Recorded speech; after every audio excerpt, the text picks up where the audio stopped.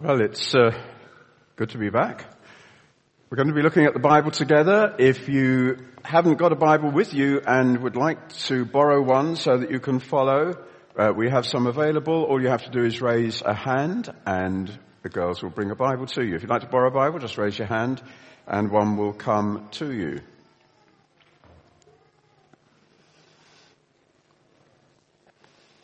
And then we're going to turn to Paul's letter to the Romans, chapter 12. Kind of blow the dust off it.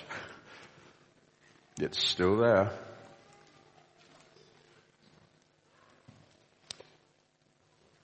Romans 12, and I'll read from the first verse. Therefore I urge you, brothers, in view of God's mercy, to offer your bodies as living sacrifices, holy and pleasing to God. This is your spiritual act of worship. Do not conform any longer to the pattern of this world, but be transformed by the renewing of your mind. Then you'll be able to test and approve what God's will is, his good, pleasing and perfect will. For by the grace given me, I say to every one of you, do not think of yourself more highly than you ought, but rather think of yourself with sober judgment, in accordance with the measure of faith God has given you. Just as each of us has one body with many members, and these members do not all have the same function, so in Christ, we who are many form one body, and each member belongs to all the others. We have different gifts according to the grace given us. If a man's gift is prophesying, let him use it in proportion to his faith. If it's serving, let him serve. If it's teaching, let him teach. If it's encouraging, let him encourage. If it's contributing to the needs of others, let him give generously. If it's leadership, let him govern diligently. If it's showing mercy, let him do it cheerfully. Just to remind you, I'm sure you don't need a reminder, but to remind you of what Paul is saying here, he's set out the gospel that he loves to declare in chapters 1 through to 11. He's started off in chapter 1 saying, I'm not ashamed of the gospel, and then he enthuses about it, sets it out, argues it through for 11 wonderful chapters, and then in chapter 12 he comes to the therefore. What do we do about this? How does this affect how we live? And he says, well, the only reasonable response is just to hand yourself over totally to God. A God who has done all that for us. Surely he deserves that we should give him everything. And in giving ourselves totally to him, that involves our relationships with one another. It's not just an individual matter. When we respond to God, we find that what he wants for us is to be part of a body, to be part of a church, where we belong to other people and those other people belong to us. That's what he's saying. We've come into Christ and we're the body of Christ. Response to God is individual. It's from our hearts, but it doesn't stop there. We come into relationship with one another, and Paul has then set out the ways in which we contribute into this wonderful thing that God has designed called church. And we've been looking, if you can remember back, before things got somewhat interrupted, if you remember back, we were looking at some of the ways in which we can contribute into this, ways in which we can bless one another. And this week we come to verse 8, where Paul says, if your gift is encouraging, if it's encouraging, let him encourage.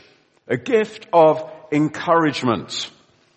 It's the same word, incidentally, that he used back in verse 1, where he said, therefore I urge you, brothers. To urge, to encourage, it's actually all the same idea. The word encourage covers quite a spectrum of meaning.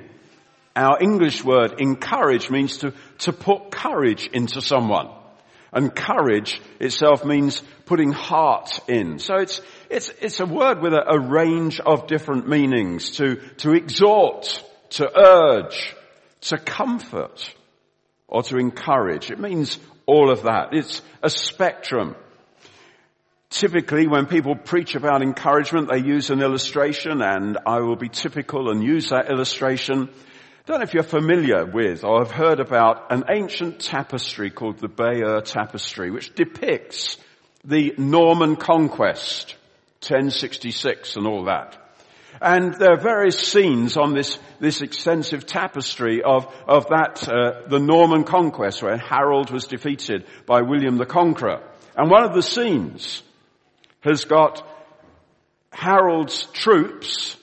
Harold is behind them with a spear, which he is jabbing them with, and the caption in Latin can be translated, Harold comforts his troops.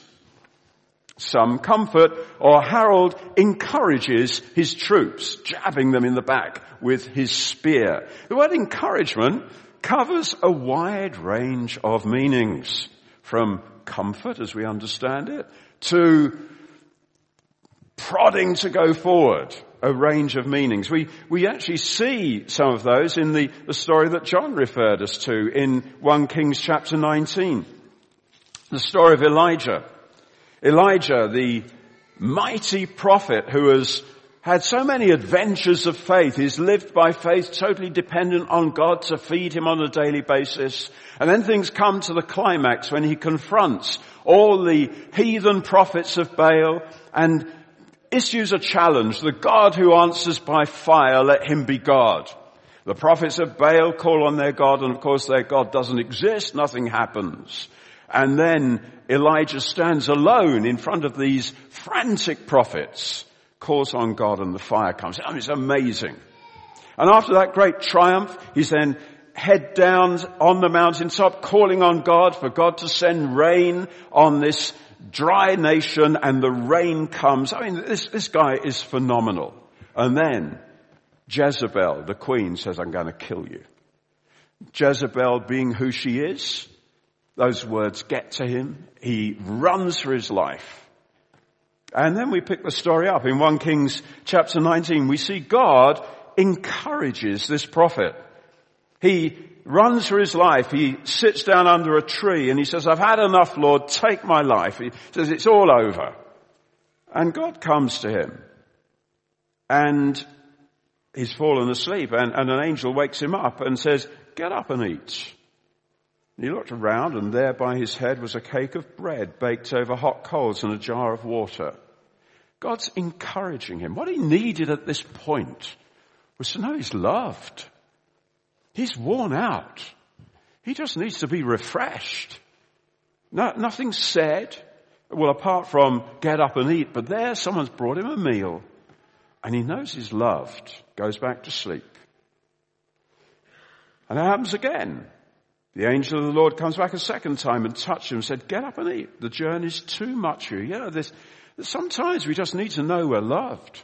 Just need to know that God knows the journey is too much for us. We can't cope with this. We just need to know there are people there who will love us, who will prepare a meal for us or whatever. That's where Elijah is. Encouragement. Just through an action, food being given to him. Then the story goes on. 40 days later, Elijah's still on the run. He finds a cave. He goes into it and is hiding away. And the word of the Lord came to him. And this is a word of encouragement. What are you doing here, Elijah? Don't know the tone. What are you doing here? What are you doing here? The prophet of the Lord, the prophet who said, as the Lord God of Israel lives before whom I stand, now he's hiding in a cave. What are you doing here? Things have just got on top of him. He should be out bringing the word of the Lord to the people, hiding away. What are you doing here? It's a rebuke, but it's a word of exhortation. Harold comforting his troops. God saying, come on, Elijah. Very similar to what we've been looking at recently, the story of Jonah. Jonah, the prophet, runs away. God's concept of what Jonah should be doing doesn't quite coincide with Jonah's ideas about his ministry. He runs.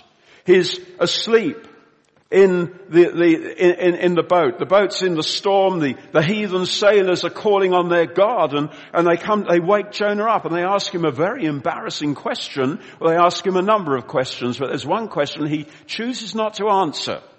And the question is, what do you do for a living, Jonah? Doesn't answer that question. Says where he comes from. Doesn't answer. How could he say, I'm a prophet of the Lord? He's asleep in the storm, not bringing the word of God. What are you doing here, Jonah? What are you doing here? Sometimes the word of encouragement provokes. As Paul says to the Galatians, you were running well. What hindered you? What stopped you? Sometimes we just need to know we're loved. Sometimes we need to be provoked to move on. Comfort, exhortation, encouragement, it's all part of this word. It's the name that Jesus gave to the Holy Spirit. He called him in John chapter 14, verse 16. It's translated in the NIV, the counselor. The word is encourager. The one who comes to exhort, to encourage, to comfort. All of that is part of it. The Spirit is the encourager. Now when we're encouraged, what happens? Well, Jesus called the Spirit the encourager. He also said the Spirit is the Spirit of truth. And what encourages is truth. Giving reasons for pressing on. Reasons why we shouldn't just be languishing in the cave. We shouldn't just say, take away my life. I'm just giving up. Why don't we give up? Well, it's the truth that puts strength into us, that puts heart into us. It's not, in other words, kind of how the world generally understand encouragement. One of the features of the last couple of weeks with the Olympic Games has been this strange phenomenon of Team GB winning medals. I mean, we always thought the Olympic spirit meant letting other people win. And suddenly, we're winning. And all the commentators have been trying to explain this strange, un-British phenomenon. And what they've said is, actually, we've come to a place where we've got faith in ourselves. Our athletes have come to believe it is possible to win. And so there have been training programs with teaching people you can win. And people have got hold of that and they've gone and done it. That's encouragement. Yeah, but not as the Bible knows it. Another feature, of course, of the last 2 weeks is those who have won medals have said, well, it's the home crowd. They've been encouraging me to hear those cheers. It has helped. Again, encouragement. You can do it. Go for it. That's not what the Bible means by encouragement. Where the world understands encouragement is you've got to have faith in yourself. You've got to believe you can do it. The Bible, quite frankly, tells us you can't do it. Jesus said, apart from me, you can't do anything. Paul said, I had reason, if anyone did, to have confidence in the flesh, but I counted it lost. Now, it's a different kind of encouragement that we need.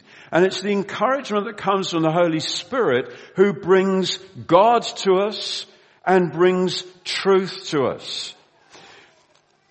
Paul, writing to Timothy in his second letter to Timothy, 2 Timothy chapter 4, verse 2, says to Timothy, preach the word, be prepared in season and out of season, correct, rebuke, and encourage with great patience and careful instruction, for the time will come when men won't put up with sound doctrine. How's Timothy got to encourage people? Well, by preaching the word. By people getting hold of truth. Truth that puts strength into them. Or how about this for encouragement? Hebrews chapter 12. What do you make of these words? My son, do not make light of the Lord's discipline. Don't lose heart when he rebukes you, because the Lord disciplines those he loves and punishes everyone he accepts as a son. What do you make of that? God punishes, he disciplines everyone he loves. Do you find that encouraging or positively frightening? Well, See how the writer describes it. Verse 5. He says, you have forgotten that word of encouragement that addresses you as sons. My son, don't make light of the Lord's discipline. Hey, have we understood what encouragement is? It's not saying, you can do it, go for it. It's saying, you need truth. And sometimes the truth is hard. Sometimes God needs to actually apply the rod. And you think, yes, Lord, please do it because I want to serve you. I want to press on with you. He punishes everyone he accepts as a son. Hey, it's encouraging to be dealt with by God. It proves he loves you. If he sees fit to take you through a difficult time, hey, it's God. It's my Father who loves me. That's good. It's encouraging. Deal with me. Deal with whatever needs to be dealt with. Oh God, I thank you. I'm in your hands. I'm not in the hands of fate. I'm certainly not in the devil's hands. Oh God, you're faithful. The word of encouragement. Now, in the list here in Romans 12, Paul has previously, and this was the last thing we looked at, but you can be forgiven for forgetting it. Paul has said, if your gift is teaching, teach. If it's encouraging or exhorting, exhort. What's the difference then between teaching and exhorting? Martin Luther said, the teacher transmits knowledge. The exhorter stimulates. There's a difference. Both are needed, of course. If you have a church where the main ministry is a teaching ministry, you're likely to have people who are well taught with a lot of depth. But what do they do about it? If you've got a church where the main ministry is from an exhorter, then they're going to be full of vision, highly motivated, maybe not a lot of depth. And actually we need both. Teaching and exhortation. I remember when I was a teenager, I was a bit frustrated in the church where I was, and I used to, I guess I wouldn't recommend this to anyone, but I used to occasionally visit another nearby church just to get some food. And the minister there was a teacher. And I loved it. It was great just listening to what he said. But I remember afterwards, people would say, what was it like? And what I said was, which now looking back, I think remarkably perceptive for a teenager, but I shouldn't blow my own trumpet. But what I said was, what he said was great, but it was like seeing the medicine in a bottle, but it's still in the bottle. It didn't come to me. I could see it was great, but it didn't touch me. He was a teacher. You need an exhorter as well to say, this is the truth, therefore Paul is both. He's set out the truth, and then he comes to chapter 12, therefore I exhort you, do something about it. And so either you need a teacher who is also an exhorter, or you need a multiple ministry, where some exhort, some teach, and together you get hold of truth, you get depth, and you do something about it. Both are needed, depth and vision. Now, what Paul is talking about here is being the body of Christ. So obviously we see this gift in Christ. Well, we see it in God himself. In chapter 15 of this letter, chapter 15 and verse 5, Paul says, may the God who gives endurance and encouragement give you a spirit of unity among yourselves. The God who gives encouragement. And the previous verse there, verse 4, through endurance and the encouragement of the scriptures, we might have hope. God is an encourager. That's why he's given us the Bible. All the promises of God that are in here. All the things that God says about himself. Oh, that's so encouraging. The things he says about the future. The things he says about how he loves us, how he's caring for us, how no one can snatch us out of his hand, how he's greater than everyone. Hey, that puts strength in. We see who God is. It encourages. And Jesus then comes to show us what God is like.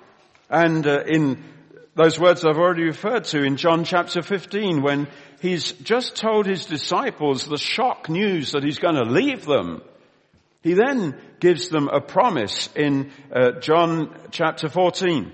John 14 verse 16. He says, "And I will ask the Father, and he will give you another counselor, comforter, encourager, exhorter. He will give you another one to be with you forever. I'm going away, but I'll ask the Father, he'll give you a replacement." In other words, Jesus says, look, I've been with you as the one to exhort you, the one to encourage you, the one to comfort you. I'm leaving and we'll send another one.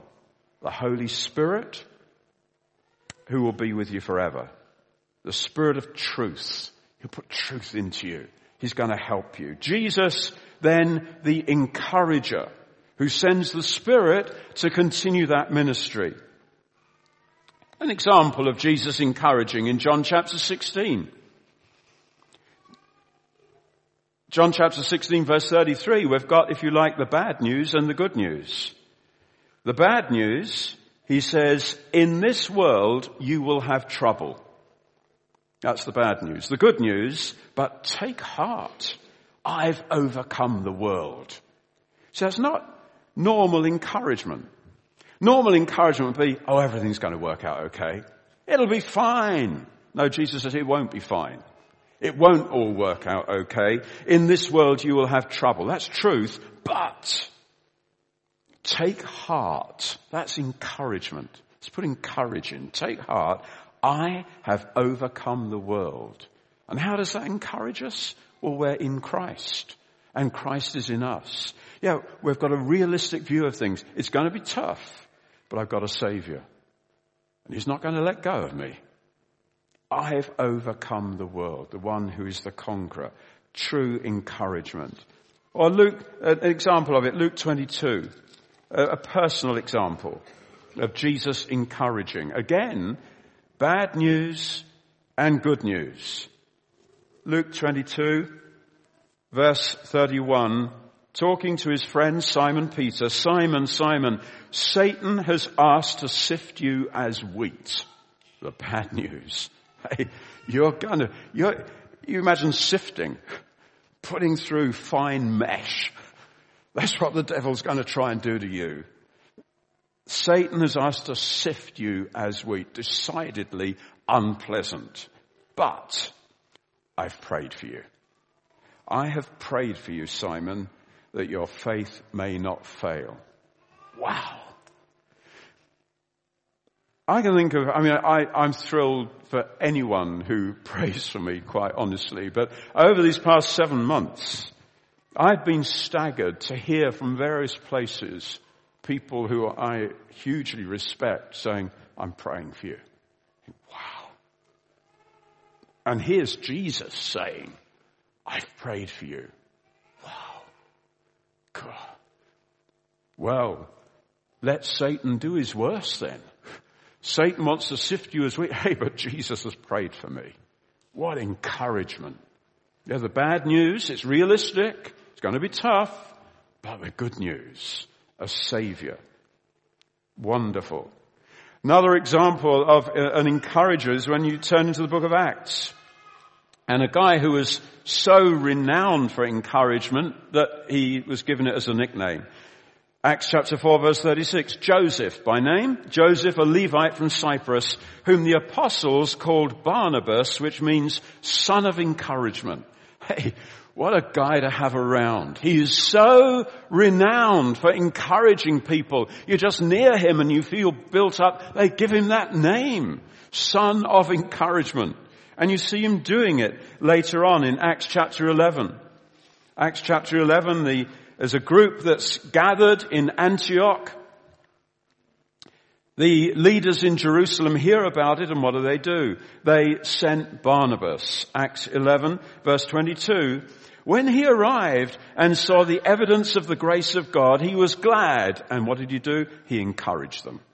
He encouraged them to remain true to the Lord with all their hearts. That's who he was. He came and exhorted them. He encouraged them. He put strength into them. But I guess he wasn't a teacher. So he went and found Saul. He went to Tarsus to look for Saul. And when he found him, he brought him to Antioch. So for a whole year, Barnabas and Saul met with the church and taught great numbers of people. You've got an encourager and you've got a teacher, an exhorter and a teacher. Hey, you've got a well-taught, motivated church. And that's what Antioch was. The encourager comes amongst them. We need encouragement. And I guess the reasons are obvious, aren't they? We've got an enemy. The devil, Satan. He's a liar, a slanderer, an accuser. And he's at it continually. The moment anyone becomes a Christian, they attract his attention. And he lies. You're making it all up. It's not true. He accuses. Who do you think you are? You know better than you were. Better than before you were saved. You know better than anyone else. Accusing, slandering. Slandering other people to you. Look at them. Slandering God to you. We're up against that continually. And discouragement then is his major weapon. All that he does is aimed at demoralizing, getting your head down. So you think, you believe, as Elijah did, I'm no better than anyone else. Take away my life. Might as well not be here. Yeah, Elijah has stood on Mount Carmel and seen the fire of God fall, but the devil has a go at him through Jezebel, and he thinks, I'm no good. Elijah, think what happened. No, but it comes through. The accusation comes through. He hears it. The people hearing that, the demoralizing lies of Satan that keep you with your head down, thinking you just might as well not be here. The journey's too big for you, too great for you, too tough. And anyway, you think, I'm just a nobody. Who am I? I'll tell you, it's the devil whispering that to you. You need encouragement. You need this ministry that lifts your head and you believe truth, because lies have got through. And for some people, lies get through so persistently and they're received that they just become a habit. And we hear the truth. But it's like we're living in two worlds where there's what the Bible says and it's all out there and we think about it on a Sunday and we sing songs about it, but we say it doesn't touch my heart. And it's all right for other people, but me, we're just going through the motions. Hey, we need encouragement. Satan's a liar. He aims to demoralize you, if possible, to actually bring you where he got Elijah, into real depression, where there's no point in anything and nothing's got any meaning anymore. He loves to destroy our faith. So we're just not going to carry on. But what the Bible has called us to, hey, we've got this enemy and we've attracted his attention the moment we become a Christian, but God has called us to holiness. He's called us to faith. He's called us to perseverance. He's called us to prayer. He's called us to mission. And we've got that enemy. It's demoralizing us all the time, saying, hey, you can't do that. Who do you think you are? Faith? I tried it once. Holiness? Well, there's so many distractions. And anyway, think about what I did just last week or whatever. Head down. Holiness, not me. Faith? I admire it in other people. I struggle. Perseverance? Mission? I haven't got anything to say to anyone. I wouldn't dare. And anyway, where I live and the people around that I work with, I can't get through to them. Mission? I love to hear about it. It convicts me when I do, but I can't do anything about it. Prayer? My mind wanders. I'm no good at that. And anyway, I find prayer meetings difficult. Can't really get where other people are at. It's better if I'm not there.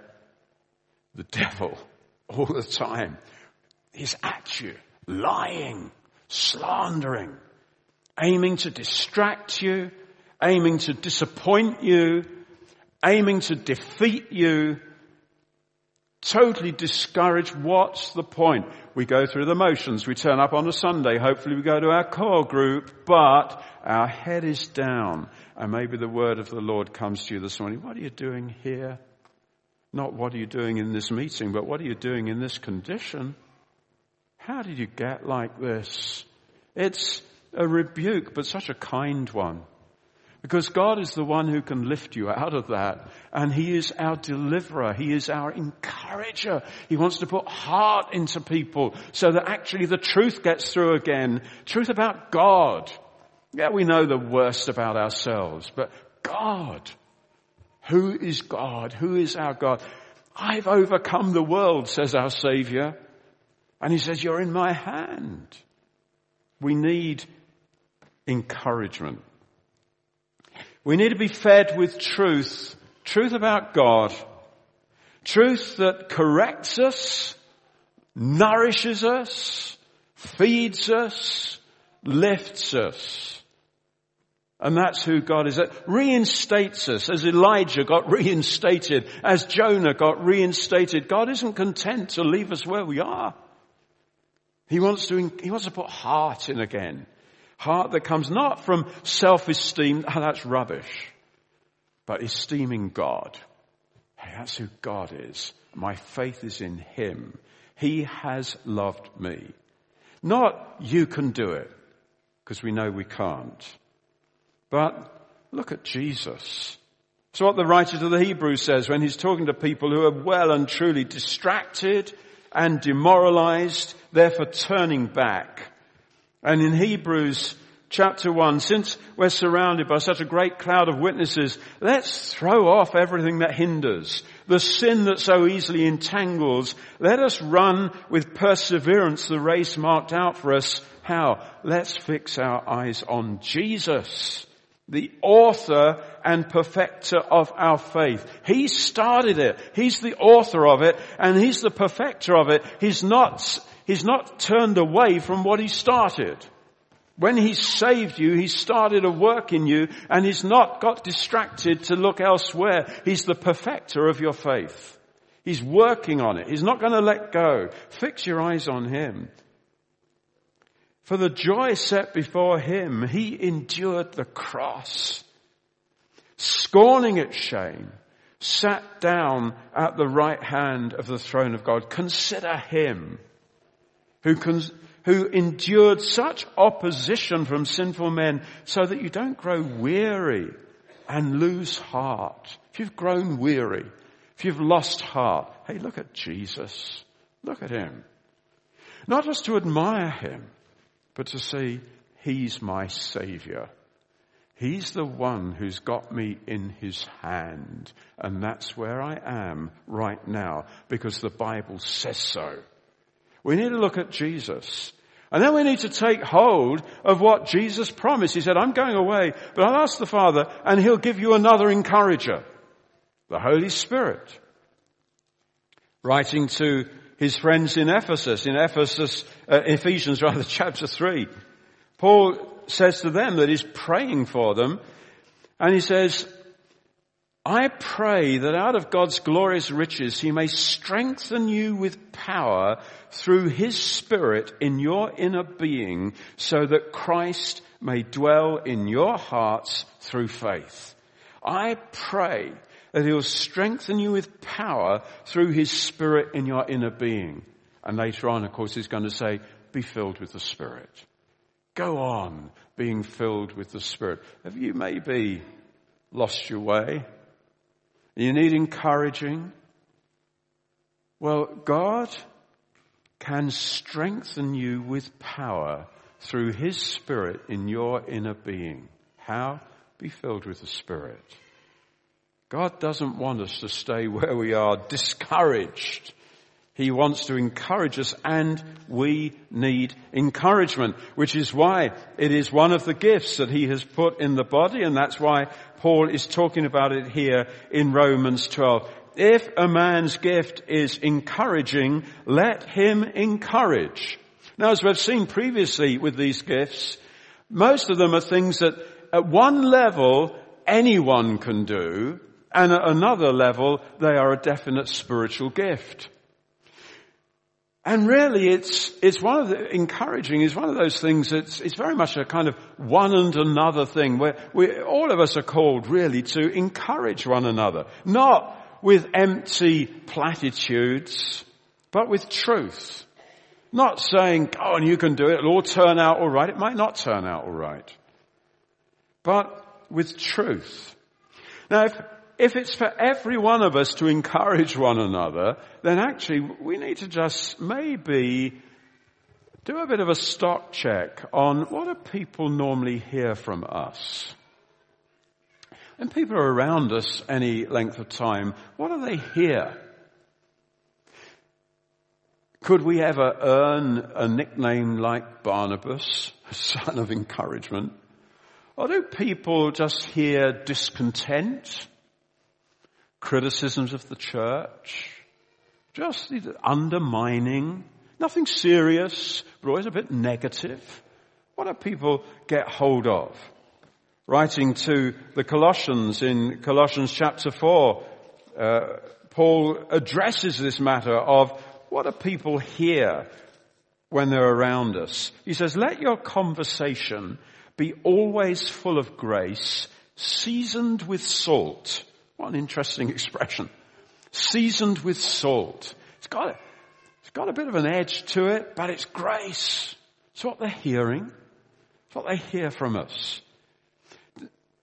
When people are around us, are they built up or just slightly dragged down? Well, it's our responsibility to watch what we say. The writer of Proverbs, or the compiler of Proverbs, had compiled a lot of proverbs about things that we say. Some of them are really delightful, but I'll just quote a couple. Proverbs 25 and verse 11. He says, a word aptly spoken is like apples of gold in settings of silver. What a strange picture. Apples of gold in settings of silver. It's obviously something precious, something attractive. A word aptly spoken. Is that what people hear from us? Just one comment, but, oh, that did me good. Or a comment that, oh dear, undermining. Or how about this one, just in that same chapter, in verse 20. Like one who takes away a garment on a cold day, or like vinegar poured on soda, is one who sings songs to a heavy heart. Being relentlessly cheerful about someone who is sad is not helpful. Going on about your expensive holiday to someone who can't even afford a holiday is not helpful. Going on about the latest thing that you've bought to someone who's in debt is not helpful. We need to just think, what am I saying? It's just going to create misery, resentment, jealousy, criticism, or is it going to build up? Like one who takes away a garment on a cold day. If someone's cold and you just take their coat from them, what a terrible thing to do. Well, it's also terrible to sing songs to someone who's got a heavy heart. And we need to think, what are we saying? Does this encourage? Does it build up?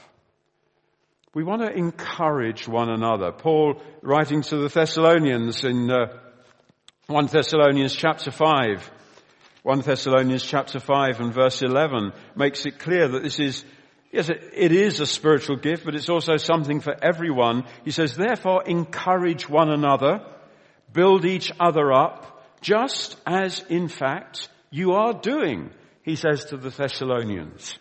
Well, actually, I'm delighted to be able to say to the church here precisely really what Paul says to the Thessalonians. Encourage one another, build each other up, just as in fact you are doing. The last 7 months for me have been, well, shall we say, an interesting time. One of the features of the last 7 months has been the number of people from the church here who have sent cards, written letters, visited, brought a gift. And amazing. It's been staggering and so encouraging and appreciated. Some dear people have sent a card or just a message and almost apologized for sending it.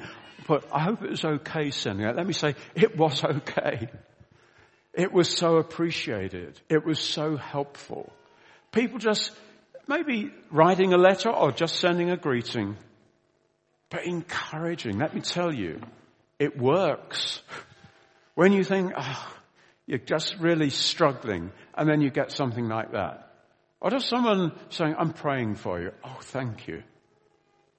So I would say to the church here, encourage one another. Build each other up, just as in fact you are doing. It's that I've been at the receiving end of it, and I am so, so grateful and indebted to you for that. I just want to thank you. So many things have come, it's been impossible to remember, to pursue everyone. Say, thank you for that card, thank you for that phone call, or thank you for that visit.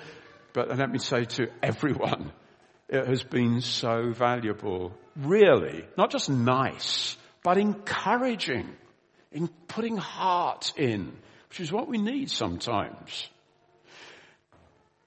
The writer to the Hebrews, in Hebrews chapter 10, verse 25, says this, let us not give up meeting together as some are in the habit of doing, but let's encourage one another, and all the more as you see the day approaching. Now what's he saying there?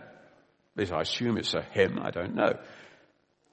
Let's not give up meeting together as some are in the habit of doing, but, in other words, on the one hand, some are stopping attending the meetings. On the other hand, we can encourage one another. In other words, just being there is an encouragement. Or put it the other way, you not being there is a discouragement. I tell you, as leaders, in any meeting, we look around. We're bound to, I suppose, look around, see who's here. And when you're not here, it's noticed.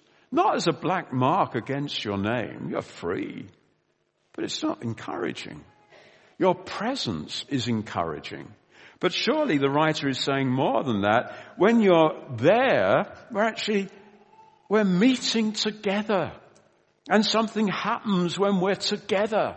And it's that togetherness that actually brings encouragement. Because we say things. We greet one another. Hey, that's encouraging. But what do we say? Hopefully seasoned with salt. There's grace in it. We're looking, not being silly, but just because of what's in our heart, things come out that are helpful. Meeting together is encouraging. And it has impact. We need to recognize that. So encouragement is something that is very much a one another thing. It's something we can do for one another. But it's also, and that's what Paul is talking about here in Romans 12, a gift. There are some people for whom, they're remarkable for it. Barnabas was clearly such a person. He had a gift of encouragement, whether he was consciously encouraging people or not. Maybe it just came out of him. Certainly, I've met with people. In fact, my earliest recognition of someone with that gift was actually a guy who had the name Barnabas, Barney. But anytime you were around that guy, whatever you were talking about, you came away feeling built up. You just did it. Whatever the subject matter, he just built you up. What a gift. What a gift to be that sort of person. You've got it in you. So anyone around you just walks tall when they walk away from you. Not because they're pleased to get away from you, you understand. But it's just your impact on them. A gift. A spiritual gift. It can be linked with other gifts. It can be linked with the gift of prophecy, of course. It can be linked with teaching. It can be linked with generosity, with any of those other things. But nonetheless, it is a gift of encouragement. There's a supernatural dimension to it. In terms of timing, in terms of what is said, and in terms of spirit, something happens. It is supernatural.